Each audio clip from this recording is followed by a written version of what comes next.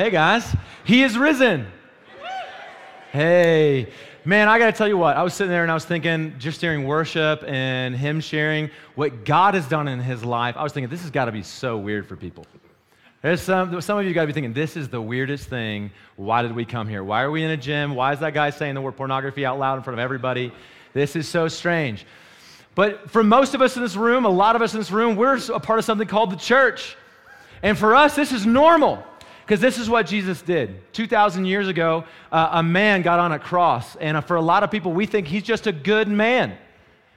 But 3 days later, we found out he wasn't just a man. There was something else going on. And he is far greater and far better than that. And he's the kind of God, the kind of man who changes people's lives. I want to encourage you to pay attention to what you just heard, to go and read Jake's story. And I'm going to tell you a little of mine today as well. But this is the guy we're going to be talking about. This is Jesus. I don't know, is it surprising anybody I'm going to talk about Jesus today? Nobody? Great. If you've got a Bible, open it up. You can go to Colossians chapter 1. We're going to be starting at verse 15. And we're going to talk about Jesus. And it's going to be wonderful. And it's going to be good. And I'm so glad you're here. If I don't know you, I probably won't get to meet you before you leave. So hello. My name is Greg. You are who you are. Come find me sometime. I'd love to meet you. We're going to be in Colossians chapter 1, starting at verse 15, and we're going to take a look at who this guy is. And I want to tell you guys, he's not just a good guy. He's not just a good guy. He is a good guy, but he's so much more than a good guy. Verse 15, it says this. It says this about Jesus. It says that he is the image of the invisible God, the firstborn among all creation, of all creation. If you could be there 2,000 years ago and you got to sit on Golgotha and look up at this man who's on this cross, you would be looking at a 33-year-old man. And if you could look into his eyes, you wouldn't just be looking at a physical man, you would be looking at God himself. Just like when you look up here, you see a 32-year-old man, you see the physical person of who I am, but I am so much more than just a physical body, just as you are so much more than just a physical body. Your life is worth a lot more than just the flesh. You are a soul. But what was behind the eyes of Jesus, the man who was on the cross, far outranks what is behind the eyes of every single one of us. It says that he is the firstborn of all creation. Firstborn. So that can be a little confusing for a lot of people, okay? And because people will say, like the Mormons or Jehovah's Witnesses, they'll say, oh, see, he was a created being. Jesus is just like us. He was created. The problem is they're wrong. That's not what Scripture says, okay? It says firstborn of all creation. It's going to explain it a little bit more, but let me tell you what that means, the firstborn of all creation. If it doesn't mean that he was created, what does it mean? Well, it's common knowledge, okay?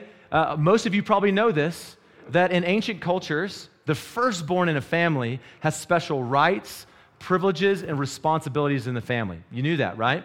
Special rights, privileges, and responsibilities. This is what it's talking about. So to kind of give us an example, talking about David in the Old Testament, y'all maybe have heard of him, Psalm 89, verse 27, it says this about David. It says, I, God, will make him, David, the firstborn, the highest of the kings of earth.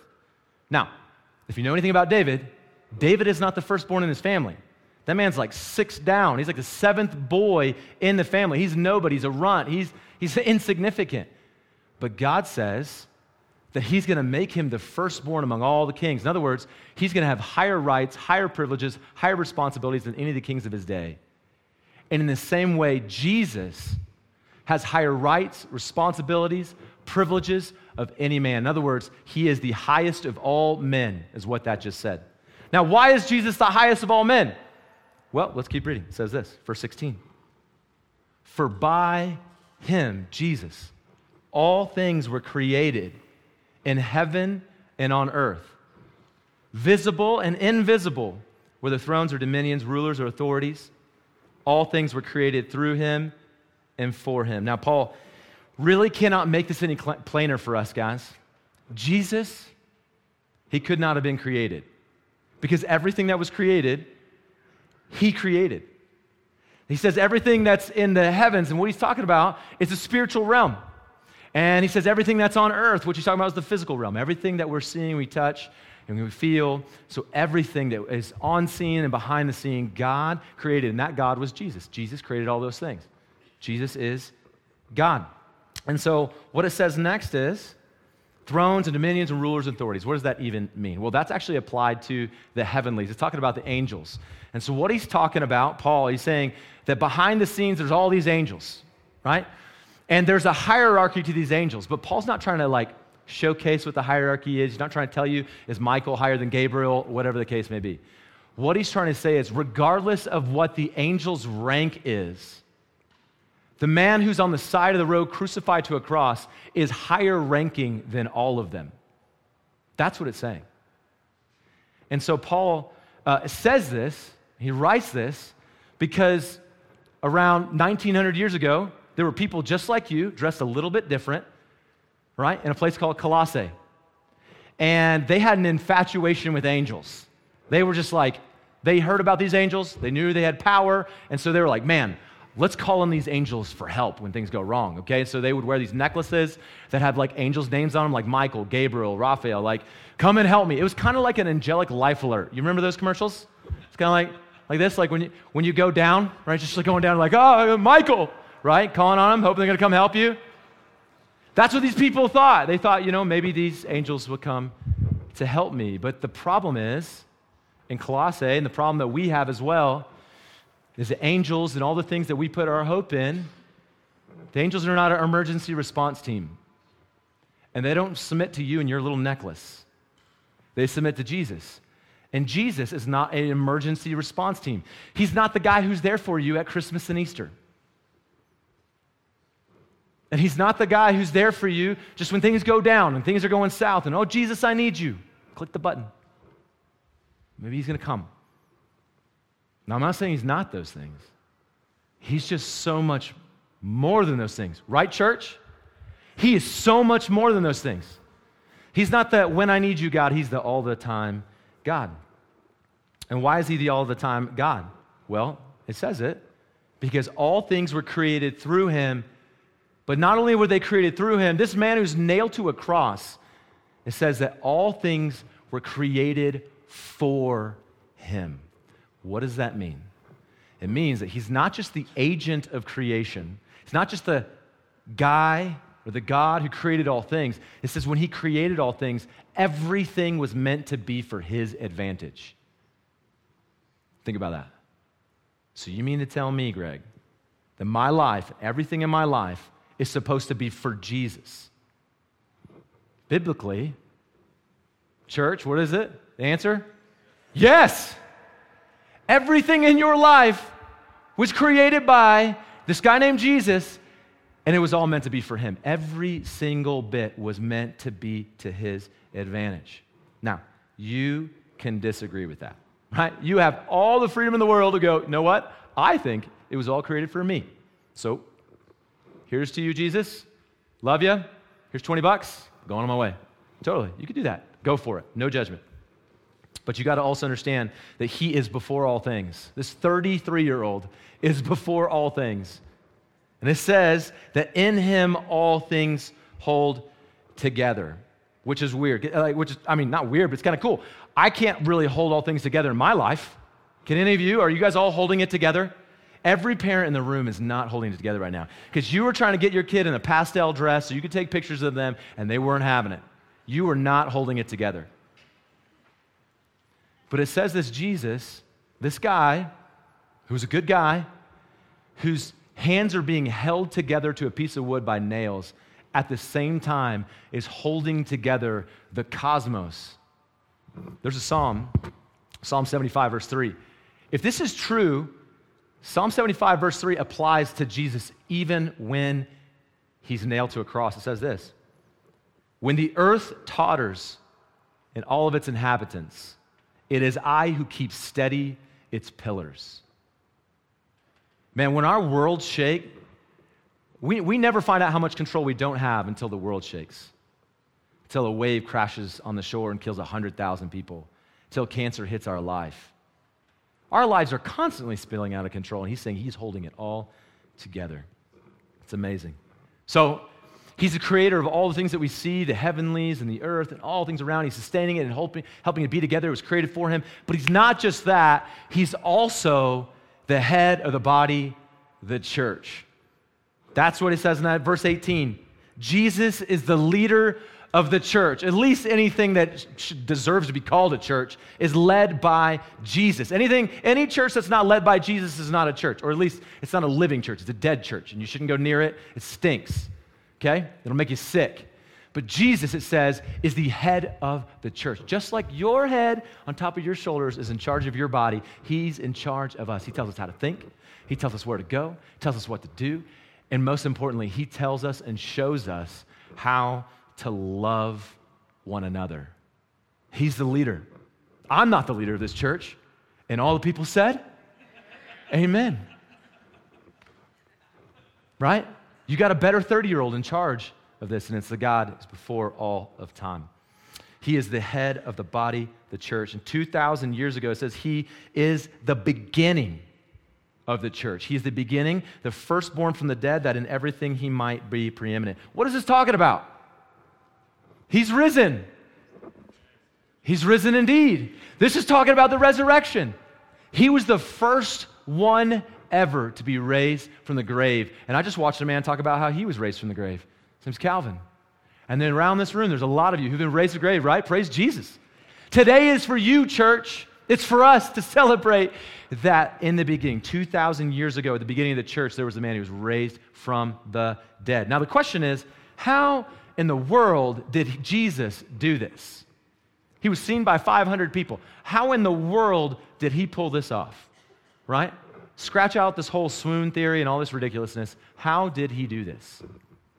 Well, verse 19 tells us exactly how Jesus pulled this off.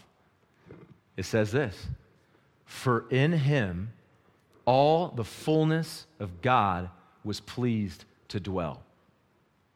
That's how he did it. He's God. Do you understand this? Here's the thing you need to know about God. All right? The thing you need to know about God is God does not sin. And God does not make any mistakes. And so if all of God is pleased to dwell in this man named Jesus, that means there's no sin and no mistakes in him. All right? Romans 6 in the Bible tells us if there was mistakes in Jesus, we would not be putting up here, he is risen. We would put, he died. And you wouldn't have showed up. And there wouldn't be Easter eggs because that'd be super not jolly. We wouldn't be celebrating that, right? We wouldn't be celebrating this. But the fact is that he did, which signals the fact that he did not have sin. Therefore, he is God. In other words, guys, listen to me. This Jesus church, remember, no man, no judge, and God himself had nothing on Jesus. Absolutely nothing. That's who he is.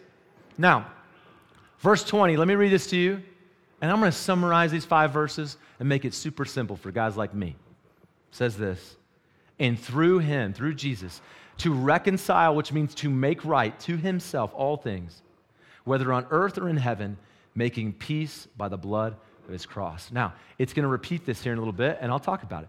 But let me just summarize everything we just read about this guy who's just a good guy. Let me read it. It says this.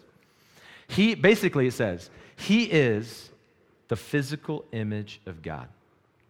His rights, privileges, and responsibilities surpass everyone's. He created all things. He outranks everyone. Despite all the things that we live for, he is who we were made for. He is before everything. He is holding everything together. He leads the church. He created the church by laying down his life for her. He's making everything right in the physical world and in the spiritual world by taking the wrong of both worlds on himself. Simply put, guys, this Jesus, church, isn't just a good guy, right? What is he? He is God. That's the most important thing that we need to remember this morning as we celebrate something we celebrate every week. You know what? If you showed up for Easter, man, come next week. We celebrate it again. He is God. And you got to know that. He's not just a good guy, right? Now, in contrast, here's the next thing you need to know. I'm going to be a big Debbie Downer. You are not God. Okay? You're not God. I know you're trying, and and your wife's trying to help you with that, but you are not God, and thank God for that, right? You are not God. So Paul says all that, and it's like a hymn. He's like singing this wonderful, amazing song about this guy named Jesus. Call him crazy, but this is who he worships. And then the next thing he says, verse 21, check this out.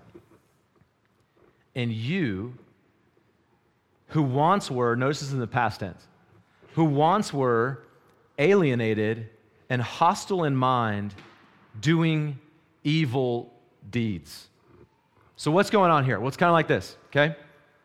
When I moved to Wyoming, I moved from North Carolina. One of the major differences between North Carolina and Wyoming is we have trees, okay? There are these big, tall, brown things with green stuff sticking out of the end. I don't know if you've ever seen those, but that's what they are. And so where I'm from, when you go hunting, okay, you don't need one of these things. You know what this is? It's a rangefinder. Because I go, well, that tree's 10 yards. That one's like 15. So it's easy to know where you're at. So when I moved here, first time I went hunting, I went up to McCullough, totally treeless. And I'm laying down, getting ready to take the shot with a guy named Kelly Carnahan. And we got this deer in sight. And he goes, all right, hey, before you take the shot, how far do you think that deer is from you? And I was like, 150 yards? And he pulls up the rangefinder. He goes, that thing is 400 yards away. I was like, what? 400 yards away? That's crazy. Well, this passage right here in verse 21, after following what we just read, is like Paul pulling up a rangefinder, and he's looking, and he's going, hey, guys, listen. Hey, compared to this Jesus, you're out of range. You're nowhere near this. In fact, you are alienated, and that's what it really means to be alienated. Alienated means you are separated from God. And you're not just separated because some of you guys are going, I could take that 400-yard shot. What Paul is saying is, listen, no. You are out of range. You can't get close. You are nowhere near. And that's what it means. And when you look at verses 15 through 20, you're like, well, duh, right, church? Think about that. How many of you guys are like holding the pillars of the earth up? No. Like I said, you can barely hold yourself together. Jesus is sustaining and holding all the world. So we look at it and go, yeah, there's a huge difference between us. We were separated from God. And because of that, our lives, listen to me. Remember this, church? Our lives were massively different than what God had planned for us. What do I mean by that? You see, here's the thing you need to understand, and we know it now. But God had planned for us. What He had planned for us is for us to be like a tree planted by streams of water, which bears fruit in season, this beautiful, wonderful fruit. Now, what does the Bible tell us is the fruit that God had for us? He tells us in Galatians that it's love and joy and peace. Love, joy, peace, kindness, goodness, gentleness, and self-control. That is exactly what God designed for you to have. Now, I got a question for you. Everybody, crowd involvement here. If you're wrong, just say it quietly and it'll probably get drowned out. Would you describe humanity according to those characteristics? Loving and kind, gentle, self-control? No? You're giggling a little bit. No, absolutely not. No, you would not. Watch any news station for about 10 minutes, 20 seconds, and you'll know it's out of control. Now, we know that. Now, what's the problem? What has gotten us off? Why are we not where God has planned for us to be? That's the real question. But before we get to there and we see how Paul answers that, let's make it a little more personal, shall we? Can I ask you, are those things a description of your life? That you are loving and joy-filled, abounding in peace, kind, gentle, full of self-control. Anybody want to claim all those? Here's the thing. What we like to do is we love to criticize the world and go, those people and those people. And if you're here and you're not a part of the church, I want to tell you, I want to ask for your forgiveness on behalf of the church. We're some of the most judgmental people you'll ever meet, right? And some people in their hearts are going, amen, right? But we love to critique the world, right? We get on Fox and we watch Tucker rip somebody. We're like, get him, Tucker, right? And so we're just like all about it. And we have so much joy in tearing down others. But the reality is that within our own camp and in ourselves, we have this. Now, I'm not going to be overly critical of you. I want to be honest, guys. This has not always been the characteristics of my life. And this is not always the characteristics of my life every single day. My story is not a story of bearing fruit. My story is a story of thorns. And what are thorns all about? Thorns are all about hurting others to protect yourself. Let me say that again. Thorns are about hurting others to protect yourself. If you could describe me in one word, the word would be selfish. Insanely narcissistic and selfish. At a very young age, I had just huge fears of not being liked and not being loved, and so I would change my dress and my attitude and how I worked and how I did things just so that I could get approval from others. I begged for approval, and so sometimes I would rip apart other people just so I could be approved. But I didn't just want approval. I also wanted pleasure. And I found that I can get approval and pleasure in the same place, and that place was with girls. And so at a very young age, it was kind of easy. You love on them, kind of be kind to them. Maybe they had some daddy issues, and if you love them well enough, they'll like you. So then I start feeling good about myself. And then in 6th grade, I came across pornography. And then I realized, I could get more out of this. And so then I found the sex. Pornography became for me a full-fledged, life-altering addiction. And it destroyed me. And I began to treat women poorly, and I hurt myself, and I hurt others all along the way. I was incredibly selfish. That's who I was. And it got so bad, and I felt so guilty for what I was doing that I began to do things to cope. And so I came across weed at a young age, and so I started smoking to be able to cover up the facts. It started with just this exciting thing to have fun, but eventually became something I needed to cope. And then getting drunk, and then lying, and then I stole from some convenience stores, I stole from my school. Eventually I got kicked out of a military school, and I arrived in Charleston, South Carolina, and in a futon and Green Acres apartments. I laid there and I begged God, who I really didn't even believe in, to kill me. And guys, this is exactly what Paul describes as evil when he describes in this passage.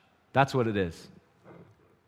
By definition, evil is what lies between profound immorality and wickedness in something that is harmful and undesirable. Church, we were there, right? We were there. Basically, it's everything outside of God's design for us, and we knew it. Guys, I want everyone in the room, if you don't believe in Jesus or not, I want to let you know everybody in this room who calls himself a Christian, we were all there. All of us.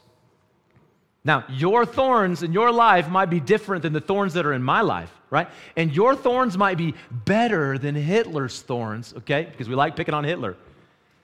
They might be better than his thorns, but the reality is every single one of us has these thorns, these ways that we're self-protecting and hurting others in the process, seeking our own desires. Now, again, the question is not the thorns. I don't want to get over-focused on what you're doing. The real question is, why are we doing this? How are we getting there? Don't you want to know? I wanted to know. Here's the reason why we're getting there. Because at the basic level of who you are, at the core of who you are, in your heart, you are hostile to God. At the core of who you are, in your heart, you are hostile to God. And listen to me. In this way, you are just like me. And you're just like Calvin. And if you go read Jake's story, you're just like Jake. And you're just like Hitler. Your thorns may be different than Hitler's thorns, but the reality is the source of your thorns is exactly the same. You're hostile to God. Church, isn't that true? We are hostile towards God, and that's what got us to that place. Though some of them are different. Now, what does it mean to be hostile? You're like, Greg, hostile? I'm not like swinging at God or something like that. Well, hostile, what Paul basically means is you're unfriendly, you're opposed to his ways, you're antagonistic, and sometimes militaristically against what God has for you. Like I said, he had a plan for you. We just said, you know what? I don't want that plan. Where did this problem begin? Well, Chet told us where it began. If you go to Genesis chapter 3, Genesis chapter 3, God gave us this wonderful plan. And it's that He's going to sit with us, He's going to abide with us, He's going to be with us, we're going to bear fruit, it's going to be a wonderful place, we're going to have all the food we want, naked and unashamed. It was this beautiful, wonderful thing. But in that process, somehow, some doubts creep into our brain, and we started to think, you know what? Maybe God's not good. Okay, the dumbest thing you could ever think in the midst of all the good, right? We go, maybe God's not good. And from that doubt about God's goodness, which is the source of all of our problems, we said, you know what? I think I got a better idea, and I'm going to go this way. That's what it means to be hostile against God. And when we did that, when the first two people did that, it kicked off billions of people being hostile to God, and something happened. Genesis 3:12 through 18. It's not that God just cursed us. What happened was everything outside of what God's plan for us is just a curse. Do you understand? It's just a natural result. It's a curse. And so what it says in Genesis 3:17 and 18, and to Adam he said, because you have listened to the voice of your wife and have eaten of the tree of which I commanded you, you shall not eat of it. Cursed is the ground because of you. In pain you shall eat of it all of the days of your life. Thorns and thistles it shall bring forth for you. The first two human beings despised God, and thorn world was born. And after Adam and Eve, all of us have continued to make the same choice. In church, every one of us, we know it, right? We felt it, we've done it. We've separated, we've alienated ourselves. And if every one of you guys would look and you would pull out your own rangefinder just for a hot second, just for a minute, you'd pull it out, and you take a second to think about who God is and what He's expected, and you would see that you are out of range. We're out of range. We were out of range for some of us. We were out of range. So, how do we get back is always the real question, right? Like, how do I get back into a relationship with Jesus? How do I fix this problem, right? How do I fix this? What do I need to do? How can I get back to Him? Now, here's the thing. This is where a lot of pastors will make mistakes. And I don't want to make this mistake. What they'll do is go, listen, you sinned, you made a mistake, and now it's time for you to take responsibility, okay? Get a haircut. Get a real job. Don't be a slob. Stop cussing. Stop sleeping with your girlfriend. Do this. Do that, right? Do all these things.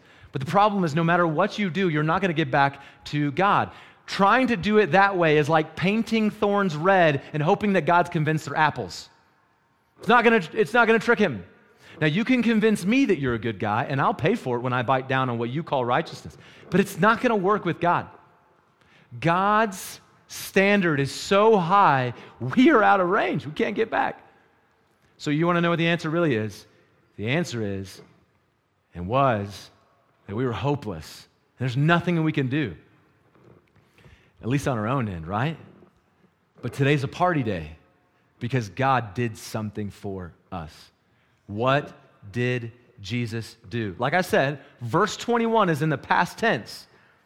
For many of us in the room. It's the reason why we sang songs, which might be weird for some of you, but we sing songs of praise, and He's great, and He's wonderful, and we love Him, and He loves us. We sing those because it's past tense. We used to be alienated, but now we are not. Church, we were alienated, but now He is with us and for us, and He will never forsake us. Amen? We were hostile, but now we are His children and co-heirs with Jesus. Amen? Come on, be confident. We were only evil, but now, by the grace of Jesus, we are justified in daily becoming more like our Savior Jesus. Amen? Yeah, you bet your boots it's true. So what happened?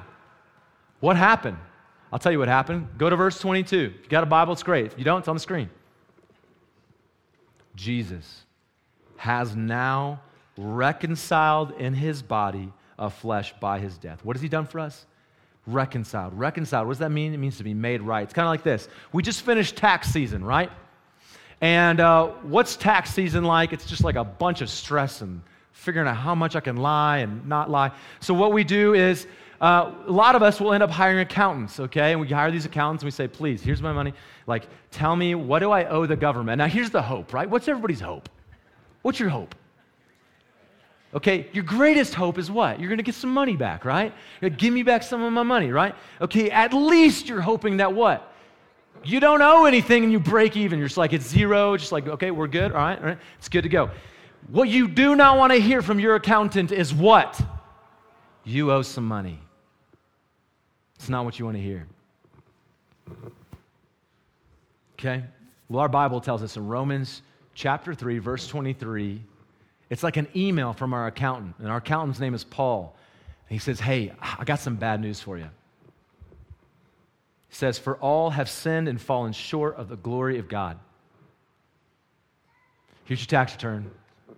You owe a lot, and you're out of range.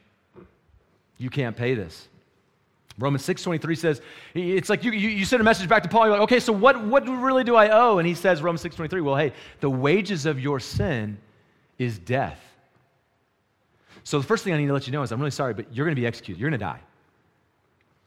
And you go, oh gosh, is that, well, please tell me that's it. Hebrews 9:27 says, just as it is appointed for man to die once, and after that comes judgment. And if the God we read about in the first 5 verses is the God who he says he is, he's created all things, and you were created for him, and you made every decision in your life not for him, but for yourself, doesn't he have every right to judge us? I mean, think for a second. And so what it's kind of like is like you get this record, all right? Here's all the ways you've fallen short. It's in one book. This book's not even close to big enough for me. And here's all your sin. Here's the accounting of all the things that you said, no, I don't need you, God. I got my own ideas. I'm going to do it my own way. And this is what he did. This is it. It's all there. And you can't pay this. If everybody in the whole world were to donate you the money, you still couldn't do it. If they were to give you all their church attendance, still wouldn't do anything. You got too much. And so what does Jesus do? He comes and he says, listen, hey, I'm going to reconcile your account. I'm going to make it right. How does Jesus make it right? He says he makes it in his body of flesh. In other words, guys, when Jesus got on the cross a couple days ago, it was like all of your accounts went on Jesus. You see this? And it's gone. You see? And because he's not just a good guy, but in him is God and all the fullness of God, he can handle all this and he can pay for all of it. Listen, for every single one of you in this room. But not only does he take this, what does he do? He takes his righteousness, and you're not left just free, scotch-free. You didn't break even with Jesus.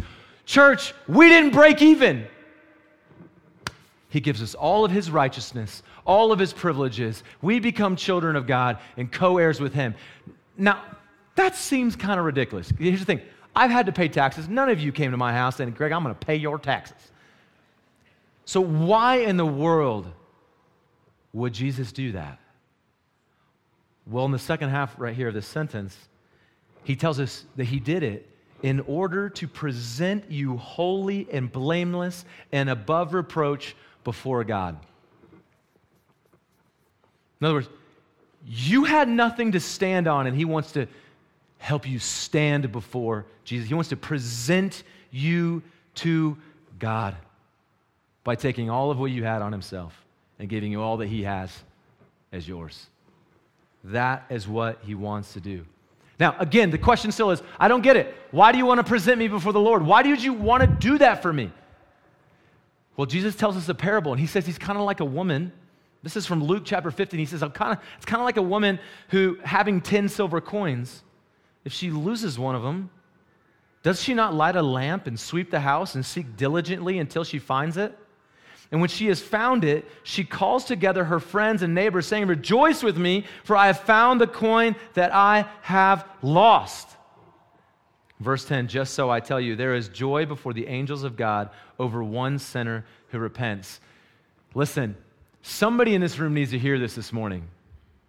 The reason that Jesus wanted to do all that for you, because he feels like he lost you. And your whole life, you've been running from God, and what you don't realize is he has been running after you the whole time. Some of you need to hear this in this room. And when he finds you, you know what he does? He gives you, if you believe and you trust and you give your life to Jesus, and you say, you know what, I'm overwhelmed by your love, I have been a sinner. I've ran. I cannot believe you would come out here to get me. And he goes, that's fine. I will give you a new life. And he says he's going to take us. And he says he wants to present us before God. What does that even mean? It's kind of like he wants to parade us to the Lord, all right? Whereas you couldn't stand before the Lord, now he wants to say, hey, come with me. And he puts his arm around you, right? And he takes you, and he's going to take you to the Lord. Remember Calvin said, if I were to be asked about a scale of 1 to 10, what are the odds I'm going to be in heaven? He said a 10. The next question we usually ask people is, if you were to stand before the Lord today, and he were to ask you, why should I let you into my heaven? What would you say? Well, when Jesus is grabbing you and he's parading you and all the angels are singing because you repented, they're worshiping and this parade's going on and balloons and all this crazy stuff is happening, and he takes you to the Lord, what are you going to say? I'll tell you what I'd say. I'll tell you what I'm going to say. I'm going to say, God, you shouldn't. You shouldn't let me in. I was alienated, hostile. I was doing evil deeds. I hurt more people than I helped. But because of what this man did for me, I know you will let me in. And you know why he did it for you? Ephesians 2, 4 through 5. But God, being rich in mercy, because of the great love with which he loves you. That's why he did it. He loves you. And he doesn't want you to be dead anymore, so he's searching the house, and he's trying to find you. Look, I don't know where you guys are in this room, right? Some of you in the church, this is a great reminder to worship Jesus, and you're just like, man, what an amazing day. I want to sing. I want to worship this God. But maybe some of you are like my friend Jake. Go read his story. In the beginning, Jake felt like he was too bad for Jesus. Jake did some things that he regretted, and he thought he was too bad for Jesus, and Jesus couldn't save him, so he ran further into where he was going, running from Jesus. But Jesus kept chasing him because he's looking. And you need to hear this. Romans 5:20 says this, where sin increased, grace increased all the more. In other words, there is no sin that grace cannot cover. Now, some of you in this room, you're thinking that you're okay. You're thinking your tax return's going to come back as like even, right? I'm not a bad guy. I didn't kill anybody. I didn't commit adultery. I wasn't Hitler, right? I want to tell you, Proverbs 14:12 says, there is a way that seems right to a man, but in its end, it's the way to death. Don't be too convinced that you're good enough. You're just painting your thorns red and you're hoping they're apples. Regardless of who you are, regardless of what you've done, regardless of the thorns that are in your life, regardless of the things that have happened to you because of the thorns of other people's lives, which you did not deserve, I want to tell you right now, Jesus wants to change you. He wants to give you all the fruit that we talked about earlier of love and joy and peace and patience and kindness and goodness, gentleness and self-control. And church, is he not giving that to us? Is he? Guys, there's people in this room you should be envious of because their lives are being transformed by the gospel. Now, here's the thing you need to know. Last thing I want to tell you. Some of you are like, praise God. And you're saying praise God because what I'm about to tell you is so good. You got thorns in your life, but you need to know that when Jesus was crucified, he had something on his head. What was it? It was a crown of thorns. It was a signal back to the curse. The Romans put it on Jesus because they were trying to mock Jesus. You shouldn't mock Jesus. Because every time you mock Jesus, he might be doing something else that you don't even know what's going on. The Romans were trying to mock Jesus by putting a crown of thorns on his head, but Jesus was doing something with those same crown of thorns that they didn't realize. You see, the thorns were a signal to the curse, and Jesus is a king. This is thorn world. This is the place where we hurt each other. And Jesus did what kings do who conquer other kings. What do kings do who conquer other kings? When they conquer another king, they make him get on his knees, and they take the crown off his head, and they put it on their own and say, I'm in charge of everything this guy used to be in charge of. And so when they put that crown of thorns on Jesus' head, he goes, I am now king of thorn world, and all the curse of sin that was on you, I'm taking on myself. I am in charge now. And so when at the beginning of his ministry in Luke chapter 4, Jesus said these words, and Jesus comes through with everything he says. He says, the Spirit of the Lord is upon me, because he has anointed me to proclaim good news to the poor. He has sent me to proclaim liberty to the captives and recovering sight to the blind, to set at liberty those who are oppressed, to proclaim the year of the Lord's favor. And with Jesus' last breath, crowned king of this world, he said, it is finished. And every promise finds its amen in Jesus. And so Allow me to read this verse to you, and I want you to listen. Repent, therefore, and turn back, that your sins may be blotted out, that times of refreshing may come from the presence of the Lord, and that he may send the Christ appointed for you, Jesus, whom heaven must receive until the time for restoring all things about which God spoke by the mouth of his holy prophets long ago. Church, he's coming again. We're not done, but it will be finished fully one day for us. Friends who don't believe in Jesus, I want to tell you, he is good, and he wants nothing but good for you. As we sing this next song, it's the last song, okay? And guys, you can come up, let's sing. As we sing this last song, I want you to consider, is Jesus just a good guy, or is he God? Stand with me, let me pray.